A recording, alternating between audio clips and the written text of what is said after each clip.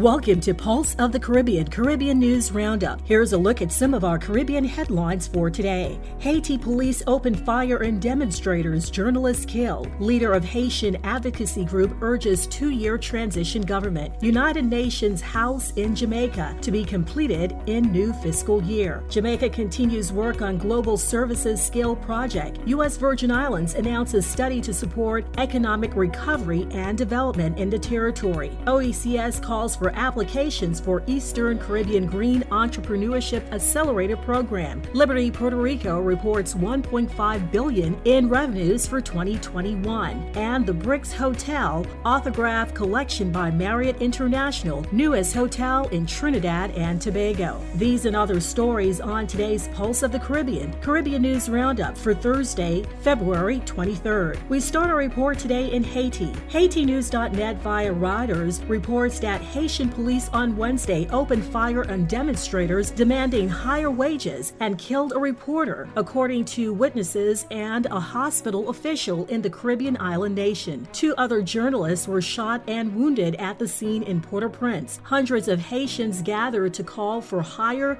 minimum wages than the one approved this week by the government of Prime Minister Ariel Henry. Haiti on Monday hiked the minimum wage by as much as 54%, following weeks of demonstrations by garment workers who said their wages did not keep up with the rising cost of living. The protesters on Wednesday were mostly part from the garment sector, which exports finished products to the United States retailers. Those workers receive a 37% increase that took their wages to just under $7.50 a day, half of what union leaders had demanded.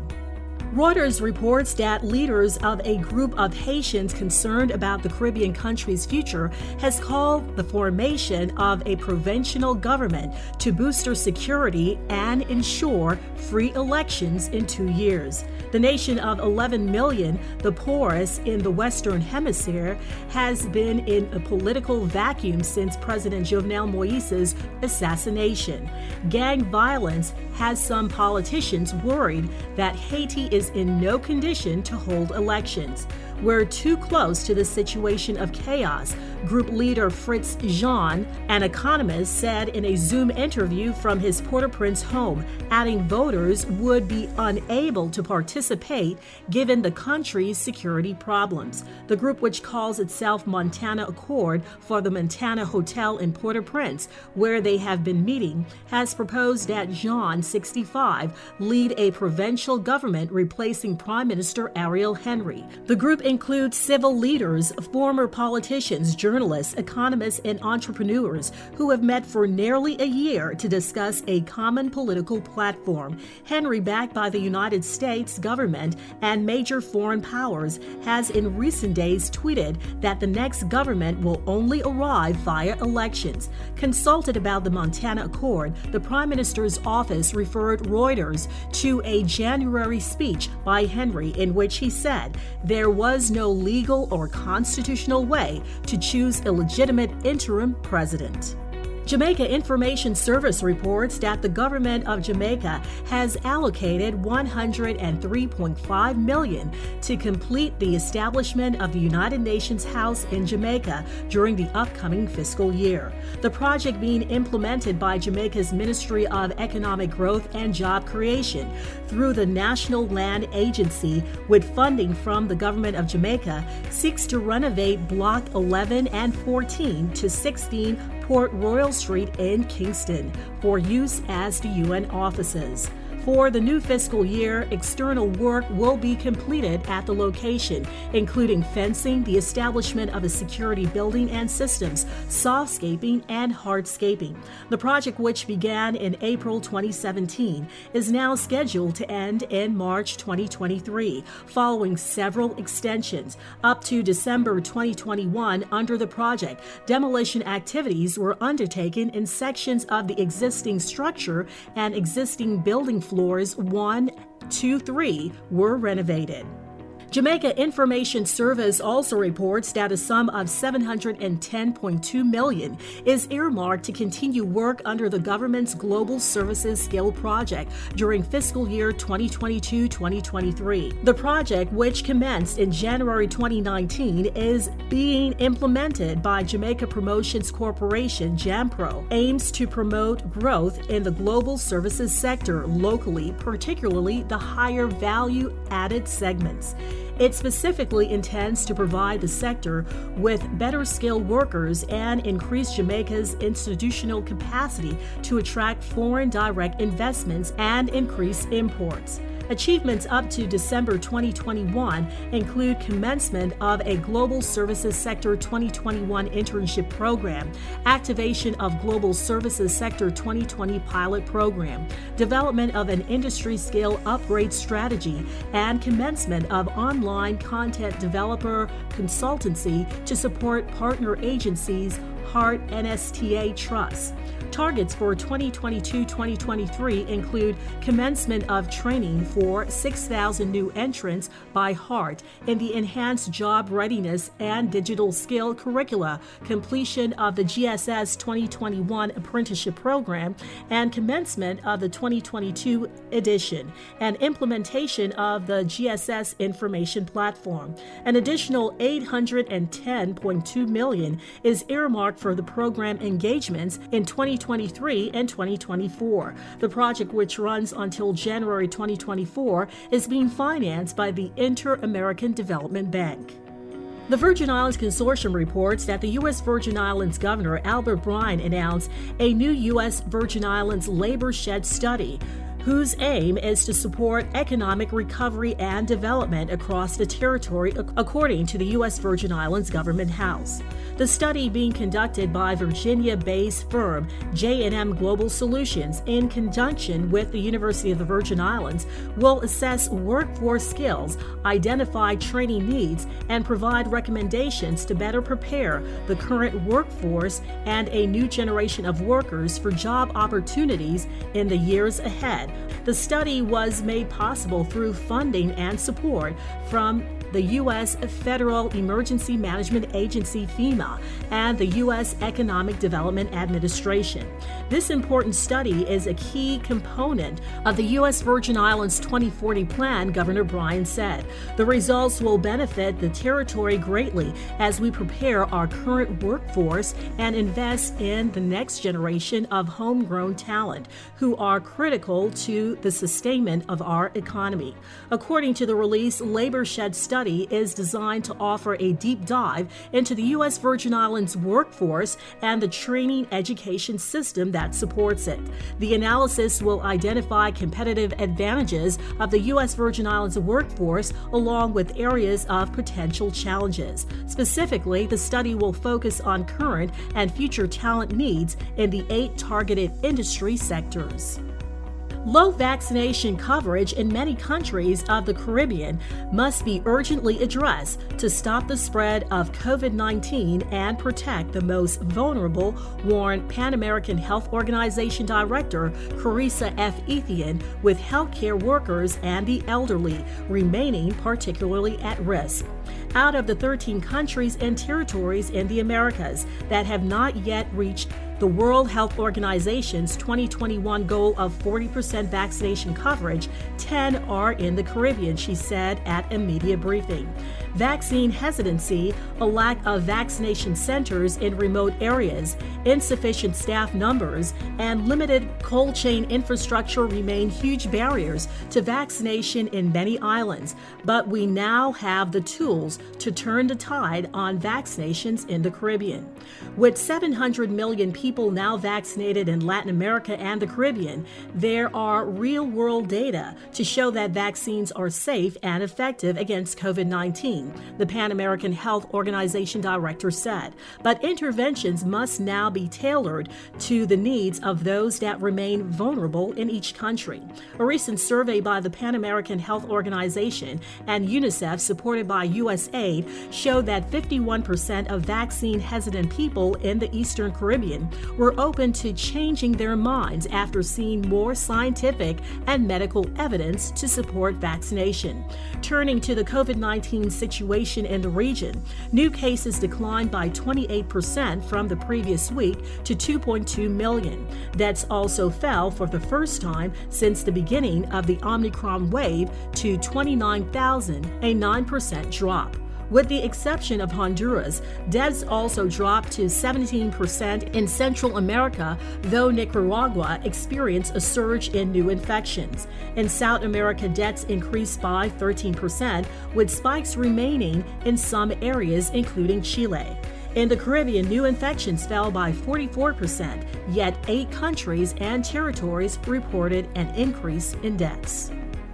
Applications are now open for the Eastern Caribbean Greenpreneurs Interest-Free Loan Program. The interest-free loan facility will be a feature of the Eastern Caribbean Green Entrepreneurship Initiative Accelerator Program. The goal of the Accelerator Program is to contribute to the growth of green businesses, resulting in the creation of green jobs and improve livelihoods for people of the Organization of Eastern Caribbean States. The program targets high-potential enterprises in the growth stage, offering investor matching services and funding through the Global Green Growth Institute Green Innovative Fund. The interest-free loan program offers investments of up to $50,000 to cover operations and capital expenses of selected beneficiary enterprises. The program aims to facilitate the development, establishment, and growth of innovative green enterprises in 6 OECS member states, namely Antigua and Barbuda, Dominica, Grenada, St. Kitts and Nevis, St. Lucia, and St. Vincent and the Grenadines. The program is being implemented by the Global Green Growth Institute in partnership with the OECS Commission, with funding from the Qatar Fund for Development. To be eligible for green entrepreneurs must have business models aimed at solutions addressing environmental or sustainable development goals. The application deadline is April 24, 2020. A program information webinar will be held on Tuesday, March 8, 2022 at 11 a.m. to provide potential applicants with more information on the program. Visit the oecs.org website for more information. MyView News reports that Liberty Puerto Rico reported $1.5 billion in revenue for the year ending December 31st, 2021, a 133% increase from the $624.1 million on record for the prior year. The increase is attributed to its acquisition of AT&T's wireless and wireline operations in Puerto Rico and the U.S. Virgin Islands on October 31st, 2020. This year marked our first year as a fully integrated communications provider. Our results clearly demonstrate that we fulfilled our customers' expectations and retained their trust, commented Naji Corey, president of Liberty Puerto Rico. Over the past 12 months, Liberty Puerto Rico added 72,000 customers to its fixed services, cable, broadband, and telephony, and 38,900 postpaid mobile subscribers. The mobile subscriber base growth was offset by the prepaid mobile segment, due mostly to distribution challenges amongst retailers in Puerto Rico that are being worked on. Liberty also added 22,600 new fiber home pass during 2021. Liberty also reported consolidated operating income before depreciation and amortization of $141 million for the fourth quarter of 2021 and $595 million for the full 2021. The numbers show a reported growth of 22% in the fourth quarter of 2021 compared to the same quarter in the previous year. This growth is considered the positive impact on revenues, partially offset by higher programming and labor costs, the company stated. In related news on Wednesday, the Federal Communications Commission, FCC, issued a notice seeking comments on a petition that Liberty Mobile Puerto Rico filed seeking a declaration ruling or waiver stating that AT&T Inc. must port to Liberty approximately 24,000 wireless numbers assigned to approximately 16,000 different customers located in Puerto Rico and the U.S. Virgin Islands. It also asks that iConnective, the local number portability administrator, take whatever administrative steps are required to permit that porting to occur. Liberty told the FCC that it acquired these wireless customers as part of its acquisition of AT&T's wireless business in Puerto Rico and the U.S. Virgin Islands in October of 2020. This public notice is part of FCC's standard procedures when companies file a petition with the Commission. The agency then publishes a notice so people can submit their comments or questions regarding that particular issue, said Carla Framel, Vice President of Legal at Liberty Puerto Rico. Now Grenada reports that Grenada's Culture Minister Yolande Bain Hosford has confirmed that Grenada's 2022 Carnival celebrations taking place on August 8 and 9 will adopt a blended approach of in-person participation and virtual involvement. Spice Mass 2022 will take a blended approach with in-house and virtual audiences. There will be a heavy emphasis on preserving our culture and mitigating risk. The COVID-19 protocol will be in place in accordance with the national policy, she said in a news conference on Tuesday, February 22, 2022. Grenada canceled carnival activities in 2020 and 2021 because of the COVID-19 pandemic. Baines Hosford said that the government has been very concerned about the economic, social, and psychosocial implications that not having carnival has had on people, and if not held for a third year, there can be further implications. She explains that Spice Mass Corporation, which is the body responsible for administering and managing carnival, was mandated to explore the possibility of having a carnival this year, being mindful of the COVID-19 pandemic. And finally, Trinidad and Tobago Newsday reports that the Bricks Hotel autograph collection by Marriott International at Koblenz Avenue, Cascade, is the newest hotel in Trinidad and Tobago. It has 159 rooms and 3 suites. In addition to the restaurant and rooftop, there is a fitness center, outdoor patio, bar, and a grab-and-go deli, which offers coffee, salads, sandwiches, snacks, and desserts. The hotel's owner, the Superior Hotel Group, is also considering including a spa, which would be contracted out rather than being run by the hotel. John Aboud, chairman of Superior Hotels, told Business Day that the group bought the property, formerly the Carlton Savannah, when it came up for sale in 2014. The idea was to build a hotel to complement Trinidad and Tobago's tourism product, especially the 5-island water and amusement park in Chaguaramas, in which the directors of Superior Hotels are also investors. Renovations on the Bricks began in 2014. Because of the pandemic, construction was shut down, productivity was low, and there were delays and increased costs in securing and shipping furniture and equipment, increasing the completion cost from $300 million to $400 million. The hotel was officially opened on February 12 and fully opened on February 16 when its first guests arrived. The Bricks manager Neil Studeman from Germany personally selected the hotel staff. The hotel will employ over 150 people directly, and all will be nationals except for the general manager. Food and beverage manager Jason Hadley, too, was proud of the selection of the kitchen's management team and the restaurant's front of house staff. He said some had several years of international experience, including executive chef Leslie Green, who spent over 20 years with the Royal Caribbean Cruise Line. This has been your Pulse of the Caribbean News Roundup for Thursday, February 24th. I'm Keisha Wallace, thanking you for choosing Pulse of the Caribbean News Roundup as your source for Caribbean-centered news. Be sure to spread the word to family, friends, and associates. For more Caribbean news stories and information, visit us online at pulseofthecaribbean.com and be sure to like and follow us on Facebook, now Meta.